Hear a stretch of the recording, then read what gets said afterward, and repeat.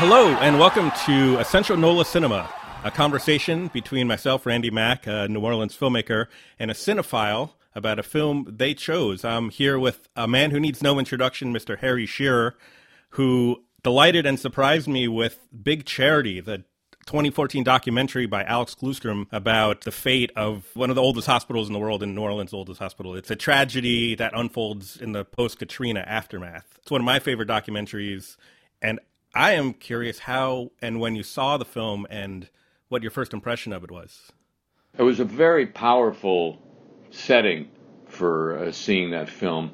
I have a friend who was very active in the movement to prevent the destruction, and it was the deliberate destruction of Charity Hospital that the film documents. And she told me there's going to be a screening. It was at this point, film in progress. The making of it was not completed, and it was a screening at the Joy Theater on Canal Street. And not only that, almost everybody else besides my friend and I, maybe a couple other people at that screening, were people who had worked at Charity Hospital. And this was the first time they saw their story on screen.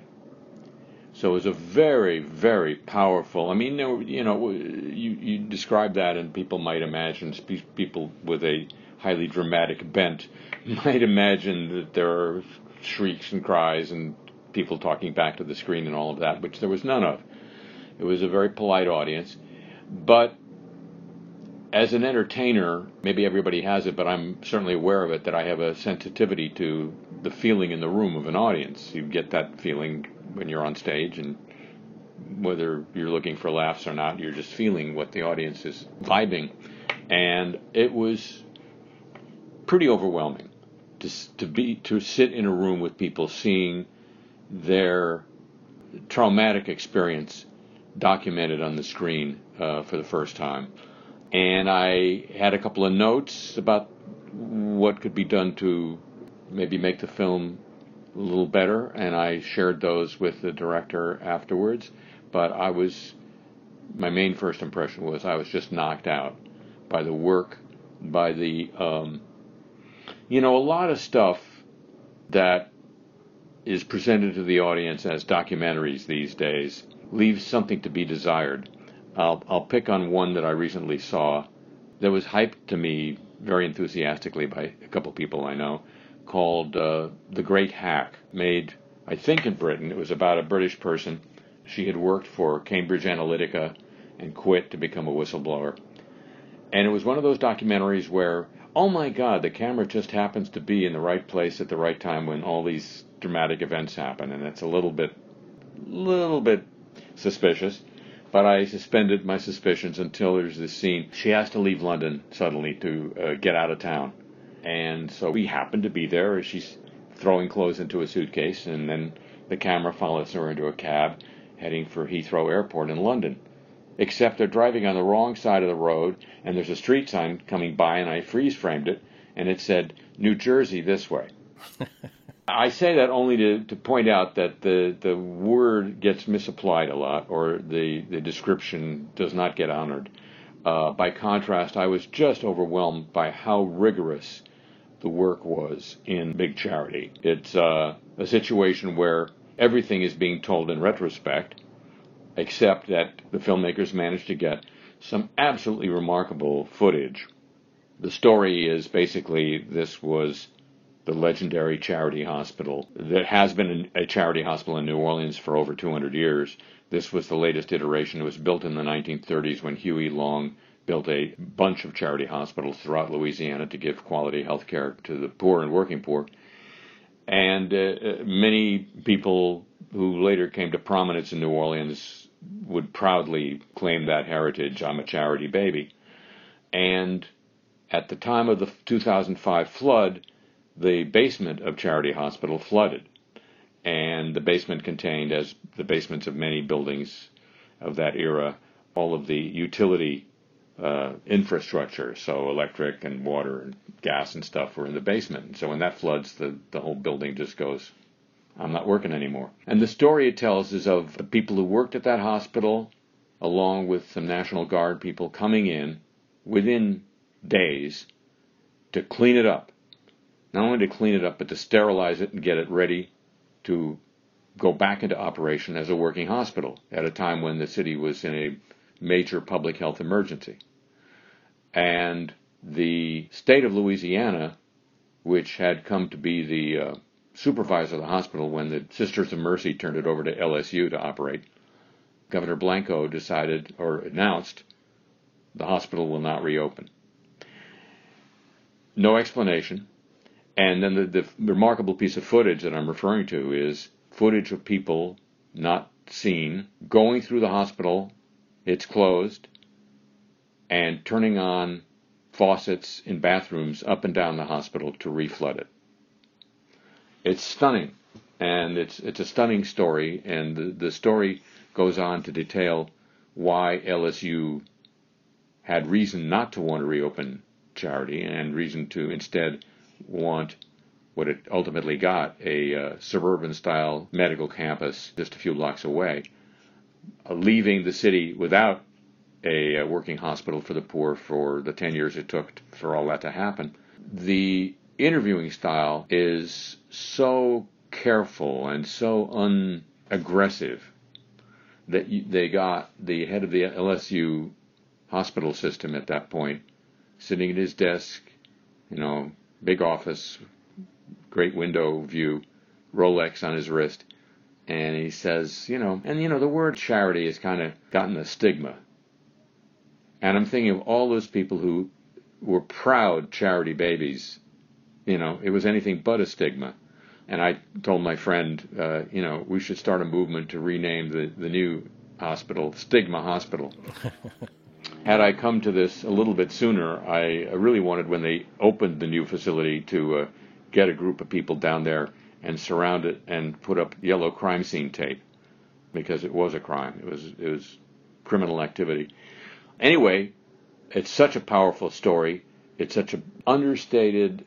The filmmaker has the confidence in his story to let it tell itself without having to hype it or push it or shove it in your face in any way. It shoves itself in your face just fine.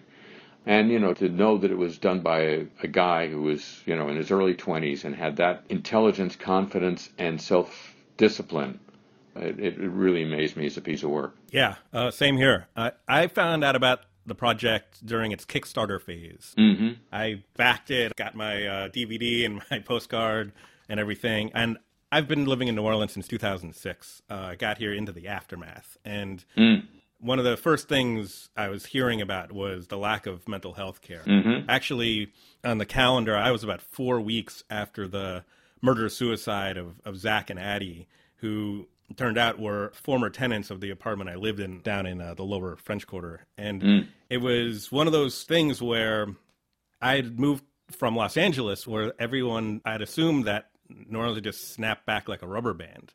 With all the resources the country flaunts on TV all the time, of course they're going to send everything they can to just rebuild the city. And it was out of the news cycle for so long that when I got down here, I guess it was about 15 months later, it was like the flood had happened yesterday.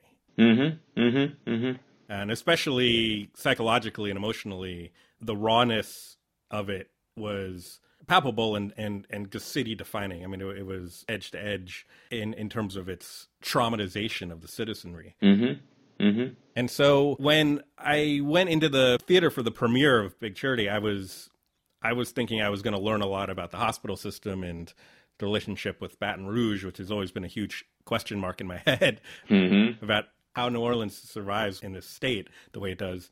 And I was completely blindsided by the Katrina footage and the sheer amount of visceral trauma flying off of the screen. I mean, the Katrina section is only, this was shocking to me to figure out on my rewatch, it's only the first 23 minutes of the film. I remembered it as being so much more, but that footage is so immersive, and there's so many kind of escalating injustices that spill out over the course of that. The fact that Charities are right across the street from the Tulane Medical Center, which was evacuated on day one, and they left everyone in Charity to rot as they watched the evacuation happen out the window, waving banners. They were just left behind. Mm-hmm. How does that happen? Like, who allows that to happen? Who was flying those choppers? Like, somebody must have said, we should go over there, and then somebody must have stopped them, is the only thing I can imagine. And then who were those people? But then that injustice barely has time to fester, because suddenly there's the fact that they had to get evacuated by the forestry department 4 or 5 days later. They're carrying all the people up the stairs and stuff. And then they finally get out. They finally rehabilitate the hospital. They bring in all of the new equipment. They pump all the floodwater out, and it's back. And then the real injustice comes in, and it's just kind of overwhelming. Mm-hmm. LSU is, I don't understand how there weren't arrests made. It seems so obviously flagrantly criminal. Where was the justice? You have to, I think, see LSU in some context. I had made a documentary that came out 4 years before this one. The Big Uneasy. About the flood and why it happened. And one of the main people who was interviewed for the film, who was one of the leaders of the two different forensic investigations into the 2005 flood, he was the head of the LSU Hurricane Center at the time. And both he and the heads of the other investigation, who were housed at UC Berkeley, came to remarkably similar conclusions, even though they approached it very differently. And the conclusions that stand out were that the hurricane protection system, which was started construction in 1965 after another hurricane of roughly similar size, 40 years later, hadn't been completed as of yet, had major engineering problems, and the agency that built it, the U.S. Army Corps of Engineers, ignored warnings from both inside and outside of its own agency that it was making consequential mistakes in the way it was designing and supervising the construction of that hurricane protection system. And LSU's reaction was to fire Ivor Van Heerden, the head of the Hurricane Center, and close down the LSU Hurricane Center. He later won a lawsuit for unlawful dismissal, but the Hurricane Center remained shut. And LSU's behavior indicated that its main objective was to remain on good relations with the United States Army Corps of Engineers and with the federal government as a whole, because they get a lot of money out of the feds. So that was the background I had in my mind as I watched the actions of LSU in Big Charity. It seemed not at all out of character for that institution, and it did seem to play out the dichotomy between the way Baton Rouge looks at the world and the way New Orleans inhabits the world in a very stark and, of course, catastrophically harmful manner. Yeah, I mean, it's an apathy toward human life and suffering that it's essentially like they're just above the law. Well, yeah, and it's shocking to see a state institution founded as an educational institution behaving in the most crassly corporate manner. Right. And don't they have a responsibility? Aren't they a public institution that is accountable to the people? Yeah. But they're clearly not accountable. Yeah. I mean, that's the thing. It's so amazing. Yeah. The fact they were running that hospital at all was that was a little weird, but I mean, they're a public institution. They have a lot of resources. Okay. It makes a little bit of sense on paper since they already have a set of hospitals. They already have administration in place who know what they're doing, hypothetically. But the mission of the hospital is to serve the people. It was the only mental health facility in the city in a time where mental health care was of absolute, imperative. And they removed it. And then, like, the suicide rate goes through the roof. And, I mean, they have blood on their hands, is what I'm saying. Yeah. One thing that I noted in that regard was 2006, in the summer of 2006, one of the first big conventions to come back to New Orleans was the American Psychological Association. And they met at the convention center, and they had their attendees during the 2 weeks that the convention was in and around town do some public service in the community. And what was the public service that the American Psychological Association attendees did? They helped build houses at Habitat for Humanity. Oh. Now, there's a mental health crisis going on. It doesn't take a lot of expertise to help out at Habitat, but mental health counseling does take some expertise. They have the expertise, and they don't give a fuck. Yeah, no, that's amazing.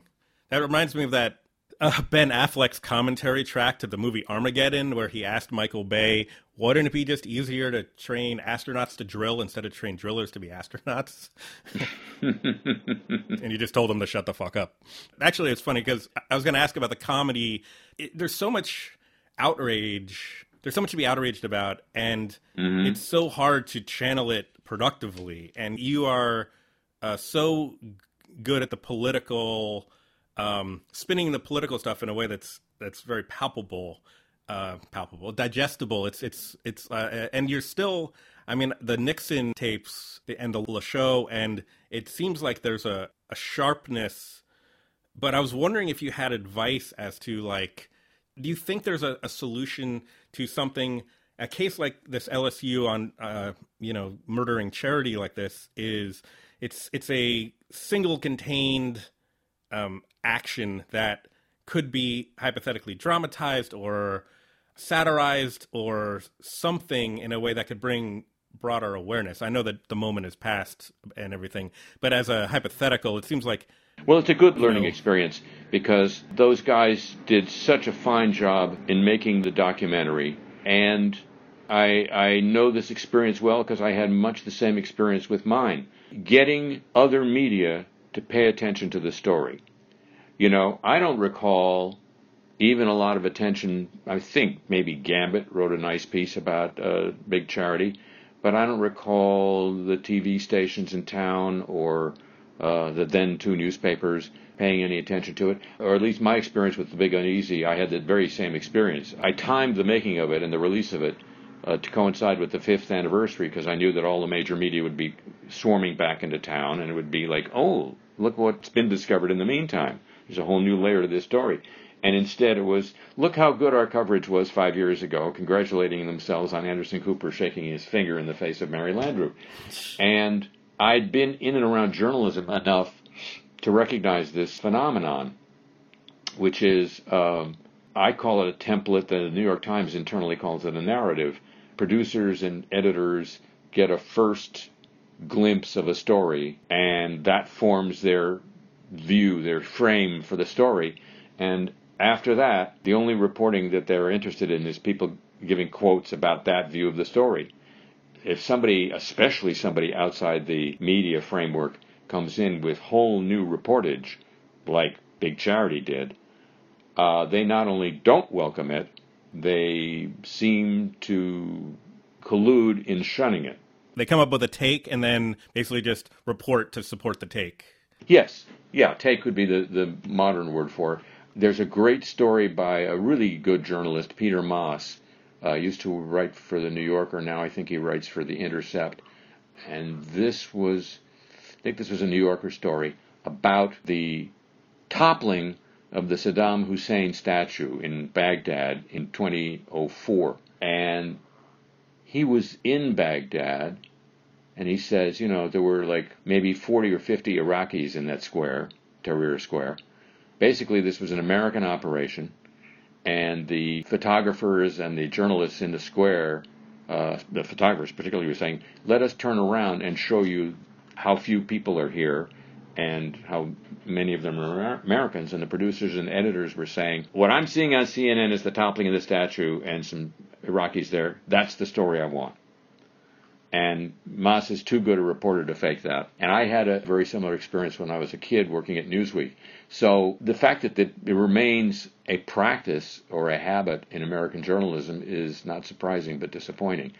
And so when you do a piece like Big Charity, I mean, what I did was basically put the film under my arm and get it booked personally at theaters around the country and come show up for the premiere of the showing so that I could get local newspaper coverage of the story because I couldn't get national. New Orleans suffered at least doubly, if not triply, because the idea that event was, oh, well, natural disaster, living in the wrong place. No, victims of borderline sinister criminality, at least dramatic malfeasance and misfeasance by an agency of the federal government, would cast that story in an entirely different light. And national coverage of it would change people's understanding of it.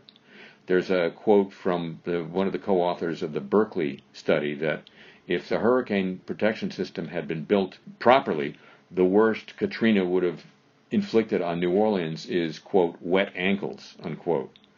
That would dramatically have changed what the federal government was either prepared to or would be constrained by public opinion to do to deal with the aftermath. So the media shunning that part of the story had really serious consequences for the city and for the people of the city. And so I would recommend anybody who sets out to do a piece of investigative or explanatory work on the level of big charity, have it in mind that the completion of the movie is halfway to job done. Yeah. And the other half is getting people to know about the story, ideally see the movie, but even if they just read about the movie, read the point of the movie, the story that the movie is telling, and are thereby either, ideally motivated to go see the movie, but at least it changes their view of the event. That's the other half. And as hard as it is to make a documentary, and it's ridiculously hard if you do it right and don't put a New Jersey street sign on the road to Heathrow in London, as hard as it is to make a documentary, it's harder still to get it the attention it deserves if it's telling the other half of a story which people thought they knew. Yeah, but before I was a filmmaker, I was a journalist. I cut my teeth in New England on the Phoenix. I have a shelf of investigative journalism awards. And it's it was the mid-'90s, and it was deregulation and, the Clinton era, where the big boys were starting to go in, but there were still free weeklies in almost every minor city in the tri-state area and so forth. I getting the media's attention is, for as long as there's been mass media, there's always been a sort of trick to it. It's sort of knowing somebody, knowing how to speak the language, and knowing how to present the story in a way. But in the modern era, with the consolidation and New Orleans' media in particular is so idiosyncratic, and every time I see the local TV stations, I just feel like they're on a different plane of reality than anything else I see going on in the city. Printed media here is a little bit better, but with only one, kind of semi-newspaper, I wonder if the move for a documentarian would be to go to a national outlet, like the New Yorker, or find a personal angle, or try to... Well, man, I hired a New York PR guy to handle the Big Uneasy. I had exactly that thought. I hired a guy who also represented Katie Couric, who at the time was anchoring the CBS Evening News, so I thought.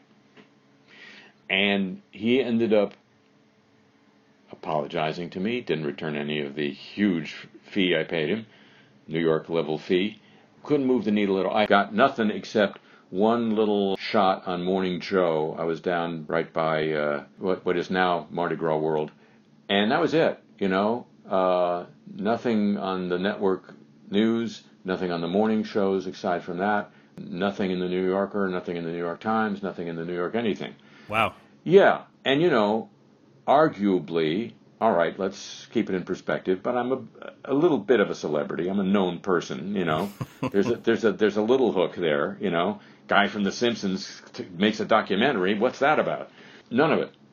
So I found it inexpressibly hard, and that's why I was so full of admiration for this team, that knowing exactly the nature of the morass that they had walked into, I admired them tremendously for carrying this through, for working really hard, for making, I saw the work they were doing towards the latter half of framing the movie and massaging the parts and making every part speak as clearly as possible. I thought they did an amazing job. No, I agree. There's not an ounce of fat on that film. It's got 66-minute running time, and every moment of it is vital and surprising. It's really a stunning piece of work. As I dug through the old Kickstarter, Alex and his team did a great job of bringing the charity employees, the doctors, nurses, tech crew, and assistants and stuff, were instrumental in keeping the film alive after its premiere at the film festival. The Joy Theater seems to have been helping him from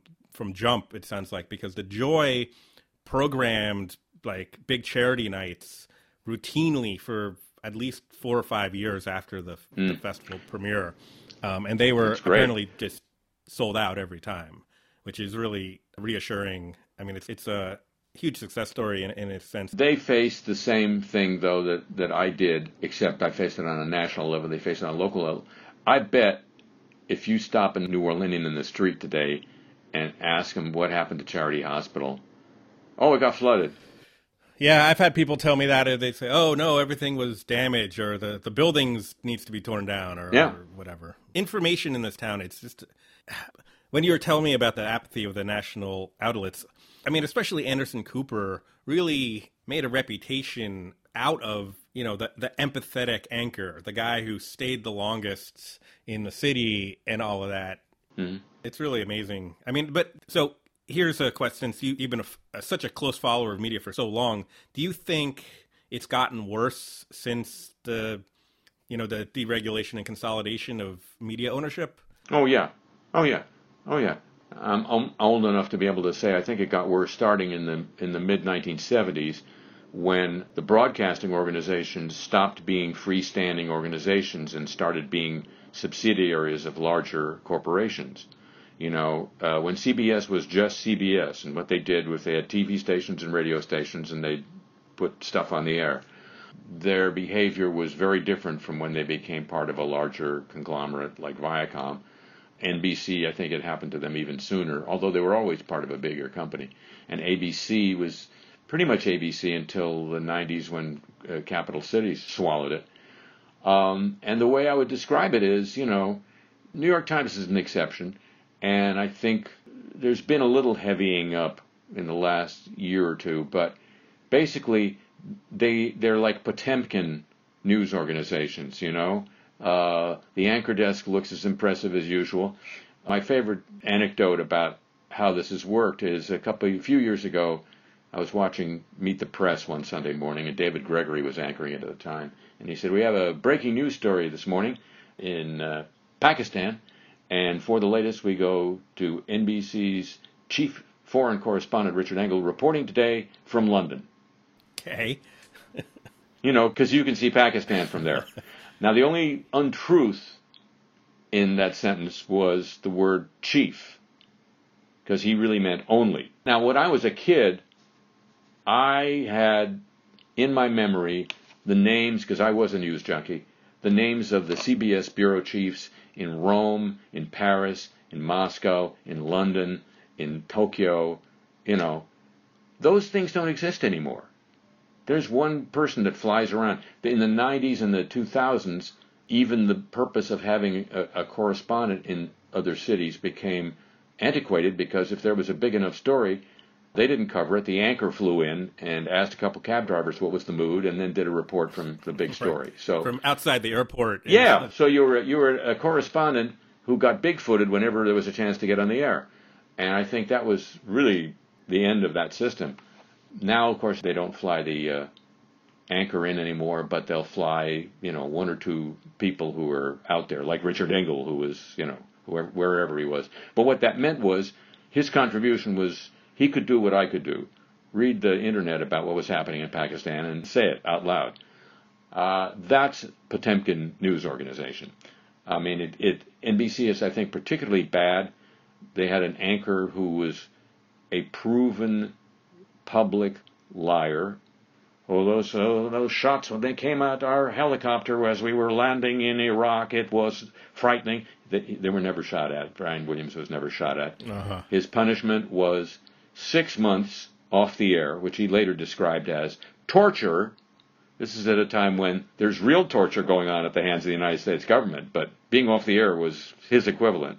And now he's anchoring, a nightly newscast for the same organization, although not on the network, on the cable system. And they have, as does CNN, as a analyst, former intelligence director, who lied under oath to the Senate. So they've got a lying anchor and a lying analyst. Yeah. I don't say this a lot in public anymore because, you don't want to get conflated with Donald Trump's critique of the media. So, yeah, it ain't what it used to be. How do you feel about AP and Reuters? I'm impressed with AP. I think AP realized that their bread and butter, which had been a straight, down the middle, unadventurous writing down of what happened yesterday in as many locations as possible, was being usurped, and their main customer base was drying up, that is to say local newspapers which wanted international and national coverage. And they heavied up on investigations as an alternative course. I haven't seen that change at Reuters. Reuters seems to still be doing the old job of counting the bodies every day. And I think it's a woman that runs AP now, and I think she's the person who sort of is steering it in a slightly different direction, which, I mean, I'm amazed. I think I've seen this year between half a dozen and a dozen stories on AP that are the result of long-range investigations and deep dives. And that was never part of the AP recipe before. Oh, good. I'm glad somebody's stepping into the gap. Yeah. When the Brian Williams thing went down, people were shocked, I guess, for the 5 minutes they were paying attention. I said, TV news is barely news at all. TV news is kind of entertainment, and anchors are not journalists. So it's amazing this hasn't happened earlier. I mean, it's just a matter of time, you know. And I think it happened, the, oh my God, he was lying reaction by the network was as fake as the rest of it, because he was lying. He was going on Letterman, and he was going on Jay Leno, and he was going on these shows because the network wanted to young up the demographic of the evening news. Right, exactly. He wasn't doing that, because he wanted to be more famous. Well, he may have been, but I think he was doing it with the network's blessings because, if they could get a couple of younger viewers to watch the news. Yeah, exactly. That's why they hired him in the first place. I mean, it's... Yeah. And it's so crazy because I remember growing up watching the Cronkite news during the Vietnam War, and, I was in my teens and early 20s, and the main sponsors at the time were Geritol and Just for Men hair coloring. So it's always been older people that watch the news. This thing of, why can't we get the kids to watch the news? Because they're kids. Yeah, exactly. I'm trying to digest all this in the context of big charity. We're recording this on the weekend of May 31st when there's been rioting in how many dozen major cities right now over the Floyd murder? I haven't seen any news of it in New Orleans. Have I missed something? No rioting here. Nope. Yeah. Yeah, it's been peaceful, and there's been most of what I've been seeing passed around is don't take the bait. Mm-hmm. A lot of ways to say it coming from a lot of voices, but essentially the feeling is we can be outraged if we need to stand together, and New Orleans loves its conspiracies, of course, and so everyone seems to be protesting with a wary eye on young white outsiders, which is interesting because it sort of, there's an interesting parallel between the young white outsiders who have been gentrifying the city since Katrina, and now these young white outsiders who are instigating the riots. It almost feels like there's some kind of great satire to be made about this moment with regard to that. About the YWOs? Yes. Yeah. But yeah, it's been peaceful here, and the NOPD have been, they haven't been showing up in paramilitary gear or anything. The protests seem to be going about every 4 or 5 hours. There's like one at noon, one at 6, one at 9, kind of. And I don't know if the attendance is remaining steady or if different kind of sub-factions are choosing which ones to attend. They're all hosted by various nonprofits, but the Take 'Em Down Foundation, who was a big voice in the removal of the Confederate statues, has a lot of existing credibility, and so I know their protests were particularly well attended. I'm put in mind at this moment, I mean, this feels, the febrile nature of the country at the moment feels so much like 1968. It's frightening and saddening. But I'm put in mind of discussions that I would have with friends about anti-war demonstrations. And this gets back to how do you get this message, whether it's from a documentary or from a demonstration or such, across. The problem that I thought demonstrations faced then, and I think we're seeing it again, is it has an impact. It has an impact when people take to the streets and protest. It's undeniable.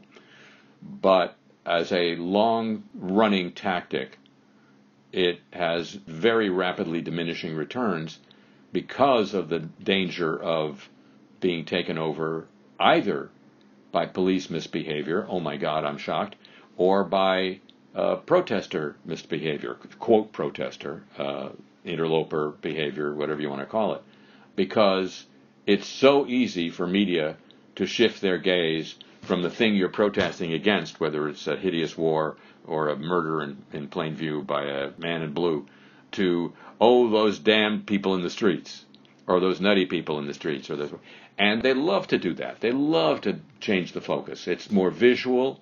You know, how many times can you rerun the George Floyd tape? But, you know, protesters and cops, they're making new video for you every day. Reminds me of Los Angeles 92. Yeah, exactly. Exactly. And I mean, you have to think like TV news producers think. Do we have new video? Well, being out in the street demonstrating gives you new video every day. That's the gift you're giving to them. You, as an organizer, think the deal is, okay, I'm giving you new video every day. You give me coverage of my issue. But that quickly gets transmogrified into something else. Yeah, it gets turned into, why are these poor people burning their own businesses, or whatever the upper class take on it is. Yeah. If it bleeds, it leads. Is still the defining mantra. That's the whole thing about deregulation and consolidation of media companies, is that when you're supposed to be practicing journalism, which is an ethos, but if you're really practicing capitalism and just going for ratings and advertising dollars and so forth, then it's more than just a misservice. It's a deception on the public. Just like LSU. Yeah. I started my life, or my adult life, working in an advertising agency just as a lark during 2 summers between years in college. And I mean, I had advertising jingles in my head from my child. I still do. I ran into Al Jardine in New Orleans a couple of months ago, and we were like doing almost a competition with each other who remembered more stupid advertising jingles from childhood. And now I've gotten to the point of very influenced by reading Tim Wu's book, The Attention Merchants, which is really good, and is about the 125-year history of advertisers just trying harder and harder and harder and harder and harder to hijack our attention. It did occur to me at one point, I've spent a lot of time in England recently. The thing you hear in Britain a lot is, why are Americans so stupid? And, you know, I don't think there is any such thing. I think people are basically the same. I think they get acculturated differently. That's why people in New Orleans are more sociable and all sorts of other things. They're not different people. They're just acculturated differently. So I thought, boy, I would love to do a big macro study where you somehow figure out how many minutes of advertising people in different countries are exposed to, and compare that to a group of people from each of these countries, their performance on a general knowledge test. My hypothesis being that advertising colonizes parts of your brain that would otherwise be used for storing useful information. That's absolutely true, I think. Yeah, I call them catalog heads. There's a certain kind of person who's all they know is like the price of everything and like the different colors a car might come in or whatever. They know the make and models of every vehicle that drives down the street, that they can't tell you who their state senators are. Yeah, or they know all the minutia of baseball statistics going back. You reminded me of a great Dave Frishberg lyric. They know the price of everything and the value of nothing at all. Yeah. I remember that from Doonesbury way back. Yeah. That was John Kerry, I think, in fact. That was an old strip making fun of John Kerry when he had come out of the war and had become a political activist. I mean, this was Doonesbury in the probably 69, 70, 71 era. And Kerry is, in one of the strips, is caught kind of passing off that quote as his own, basically. Well, God bless him.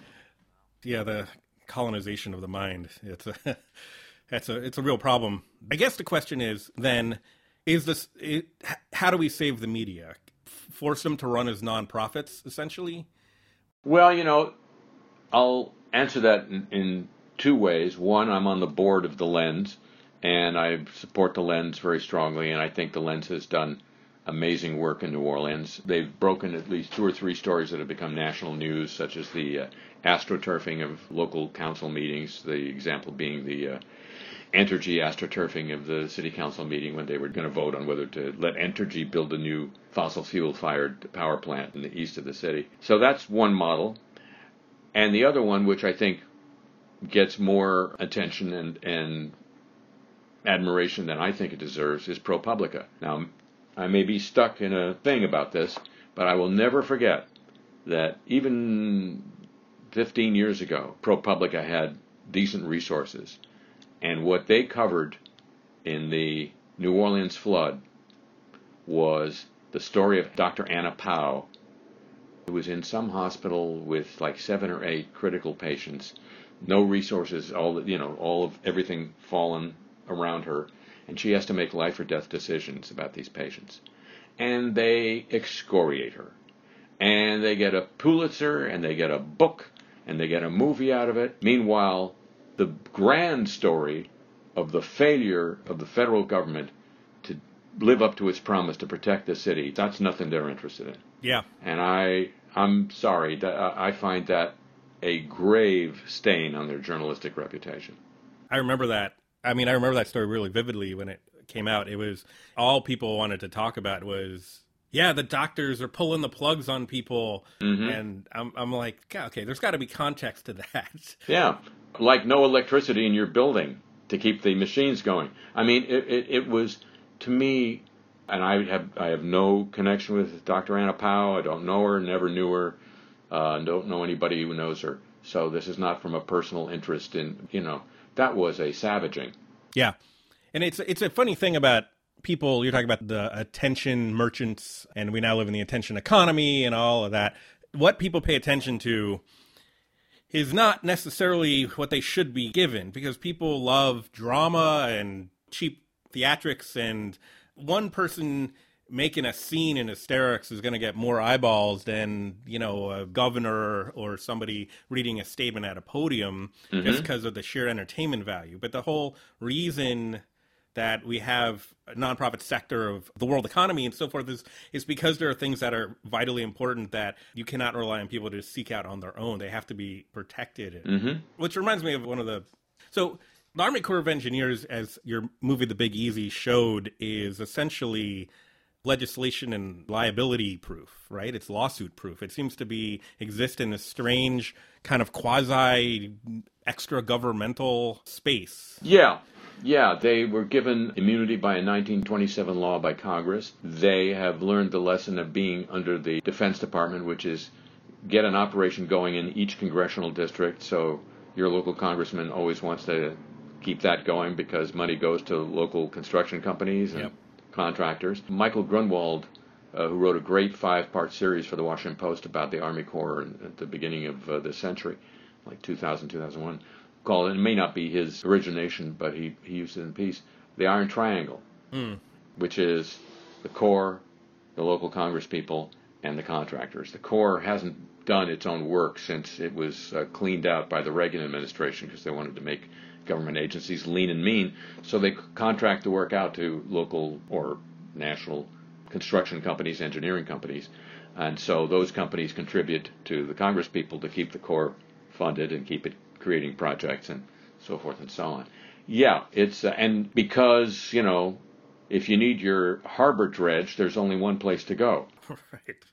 Yeah, it seems like a recipe for just flagrant grift, right? It's bigger than that. I mean, the Corps has a really great business model. Do something, and if it turns out to be really egregiously wrong, then get paid a second time to fix it. The people who got called in to build a better system after the Corps' hurricane protection system failed disastrously in 53 different locations in New Orleans was the Army Corps of Engineers.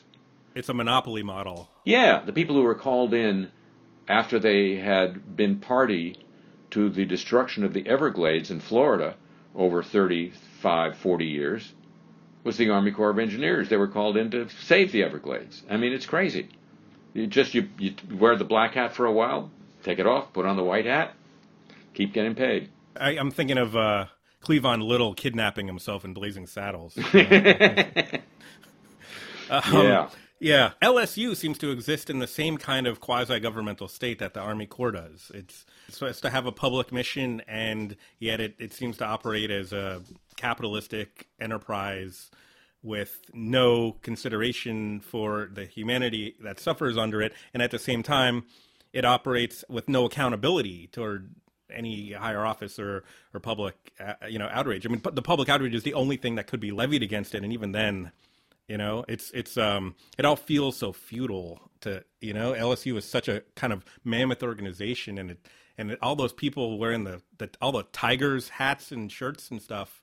It's like they've got a sports franchise that distracts people from being able to hate it because, like, they say, oh, but I support the team, or I went to college there, so therefore they can't be doing these terrible things. It's like cognitive dissonance kind of it sets up. Yeah, it's almost as if the athletic program acts as a marketing tool to protect them, to generate loyalty and protect them from criticism and or accountability. Almost if, yeah. Yeah. I mean, it does point out that there's something that's become very popular in the political world since the Reagan administration. And we just saw the latest example, the latest iteration of it with the space launch yesterday, the public-private partnership, which basically means letting private companies do what the government is supposed to do. And it's a result of this anti-government thing that's gone on for 30 years. Private organizations could do anything that government can do and can do it better. I haven't seen the private organizations outdoing the government in getting PPE to people in hospitals in this country during the pandemic. Or the tests. Yep. When catastrophic brush fires break out in California every year, I'm not seeing the private companies that rush to help put them out, that have better equipped trucks. I've never understood this whole anti-big government thing in the sense of the way it's executed since the Reagan era seems to be expand the executive branch exponentially while reducing the actual services. Doing less. So the government's staying the same size, if not bigger. Yeah. And, and the military budget hasn't shrunk. Yeah, but it's actually doing less. So how do you...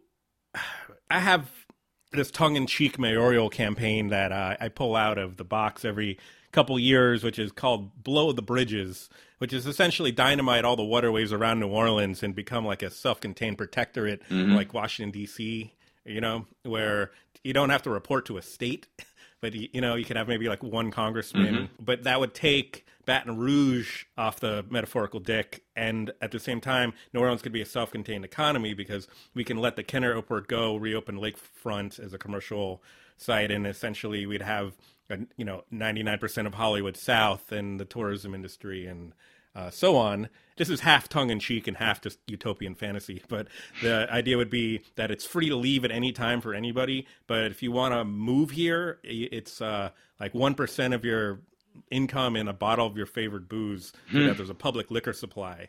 Well, my fantasy was a little less grandiose. My fantasy was that if you moved into New Orleans, if you bought a house in New Orleans or bought rented a place, but it was going to be through realtors, so it was really about home buying, that you got, along with your paperwork, a 10-minute little video that was basically your orientation video about New Orleans. Here's how this city behaves. Here's how we do, so that you don't start calling the cops when there's a brass band marching by your fucking house and going, "There's noise in the street," because the city so depends on people picking up the culture and wanting to assimilate into it with no mechanism. It just happens. And fortunately, it often really does happen. We've been able to depend on that because it does happen. But it would be great to kind of give people a little kick in the ass to start them off, Oh, definitely. I live in the 9th Ward piece of the Marigny, where we had all the live music at Mimi's shut down because of a couple of neighbors who were appalled that there was bars with entertainment in the area that they moved in knowing nothing, apparently. The whole idea of, oh, I love the city, I just hate the culture of it, question mark. It's become I don't know if this is an ongoing thing. Like I said, I'm a post-Katrina immigrant, but it feels like I hear stories like this all the time. And sometimes the people eventually leave, or we have a couple snowbirds in the neighborhood who only live here a few months of the year. But when they do live here, they complain. It's bizarre. You wonder what they're here for. What's your personal history with New Orleans? You mentioned you grew up in Los Angeles, but it seems like you've been coming here a very long time. I've been coming to New Orleans since 1989. It was my first Jazz Fest. I fell in like with Jazz Fest and fell in love with New Orleans. After probably about 8 years, my wife and I decided we are doing a great job of subsidizing the hotel business, but maybe we should get a place. We talked to some friends, and they had the condo experience, turnkey condo, and so we got one, and immediately, just in the day-to-dayness of being a resident as opposed to being in a hotel, was such a startling change in what day-to-day felt like. If you haven't experienced it, it's very hard to describe it because, hotel life is insulated. I remember there was some in-flight magazine that I looked at in a desperate moment on an airplane, and they had a guide. Speaking of journalism. Yeah, a guide to enjoying New Orleans, And, if you're looking for music, there is this music venue in the Ritz-Carlton. And if you're looking for a restaurant, there's a very good restaurant in the... No, it wasn't the Ritz-Carlton. It was the Windsor Court, I think. It was one of them. Anyway, the whole point of the article was you don't have to leave the fucking hotel to experience New Orleans. Yeah. And then my wife is a singer and songwriter, and we had friends in to hear one of her latest record, a little listening party, and they were all scrunched together on a couple of couches in the condo and, hanging off the balcony up the stairs. And we thought, we know too many people. We will never be able to reciprocate all the dinners we've had if we stay in this place. We need a proper house. And so we got one. Oh, cool. Oh, yeah. No, I've never lived anywhere but the Court. So I'm trying to think of what I keep turning my mind to is how to be creative with this outrage. You're a satirist. I mean, I consider myself fundamentally a comedy writer, even though I make narrative features. But we have a city full of artists and artisans of all kinds. And a piece of art like Big Charity does not have any humor or satire in it really at all, and other than the sort of dire gallows humor of seeing the guy with the Rolex talking. Yeah, nor did my documentary. I was very careful not to step over that line. If you're telling a story that contradicts a existing narrative, I think you have to be very, very careful to go, I'm not kidding around. I'm not fucking with you. This is the real shit. This is really what I've discovered, or I didn't discover it. I discovered the people who discovered it, or I know the people who discovered it. So I didn't want to be in the position of, well, hey, I couldn't tell whether you were joking or not when you had that thing about the flood. So no, I think that those are two rigorously separate things in my book. But I have the advantage that I really have learned over a long period of time to take anger and transform it into something.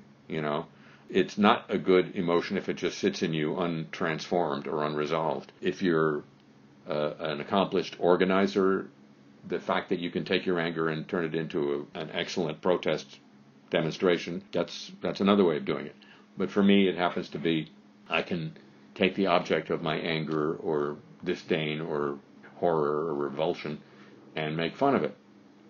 So, for example, my emotional state regarding the current occupant of the White House is very different from my wife's, because she just has to live with it. The daily dose of what?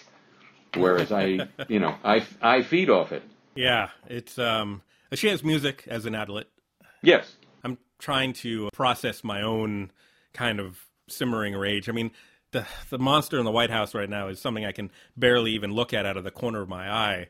I was in junior high when he took out the full-page ad demanding the execution of the Central Park Five, and I've basically never thought of him as anything but a monster. And I remember in the 2016, during the primaries, I was telling everyone who would listen, like, I had two pieces of hope. I thought that the Republican apparatus would never let him get that far. I thought they would just rig it so he couldn't win. And then on the Democratic side, I thought, well, as long as anybody but Hillary gets the nomination, they can defeat him soundly. Hillary's the only person who could possibly lose to Trump. Well, yeah, they were the two most unpopular candidates in the history of American presidential campaigning, if you look at the polls. They both were monstrously unpopular overall in their general numbers. Well, all I can say about that, and this is not said in any diminution of any contempt or revulsion I have for this guy, is that George W. Bush killed a lot more people, got a lot more people killed, made a lot more mess in a lot more of the world, and his successor ignored his legal compulsion to punish torture. Yeah. No, it's that's a big red line for me. The silver lining on Trump is that he doesn't have the attention span for foreign policy. Yeah. And, you know, you can say the math has changed now because he's arguably responsible for more people dying than otherwise might have during the pandemic. So his hands are no longer as they're still as small, but they're not as unbloodied as they were before. So he's responsible for more Americans dying than foreigners. Yeah. It's and on that note, yeah. Well, thank you so much for doing this, and I hope this episode brings big charity to the attention of a lot more people. Me too. Both as a role model film and as a truly amazing experience, and I consider it the best movie about Katrina ever made. Yeah, and the worst ad for Rolex ever made. Or maybe the most honest. Ooh, the demo is coming by my house right now. Oh, right. I'm going to go cover it. Okay, fantastic. Anyway, thank you. Good luck out there. Thanks.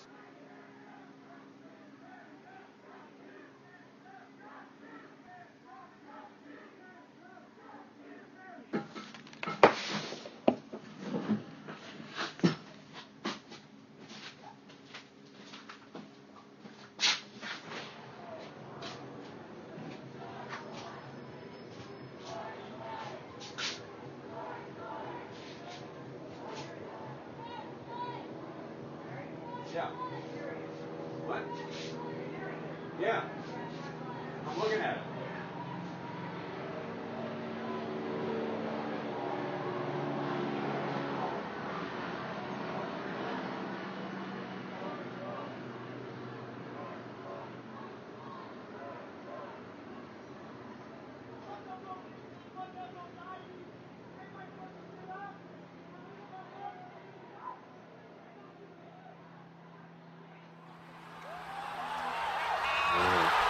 Subscribe,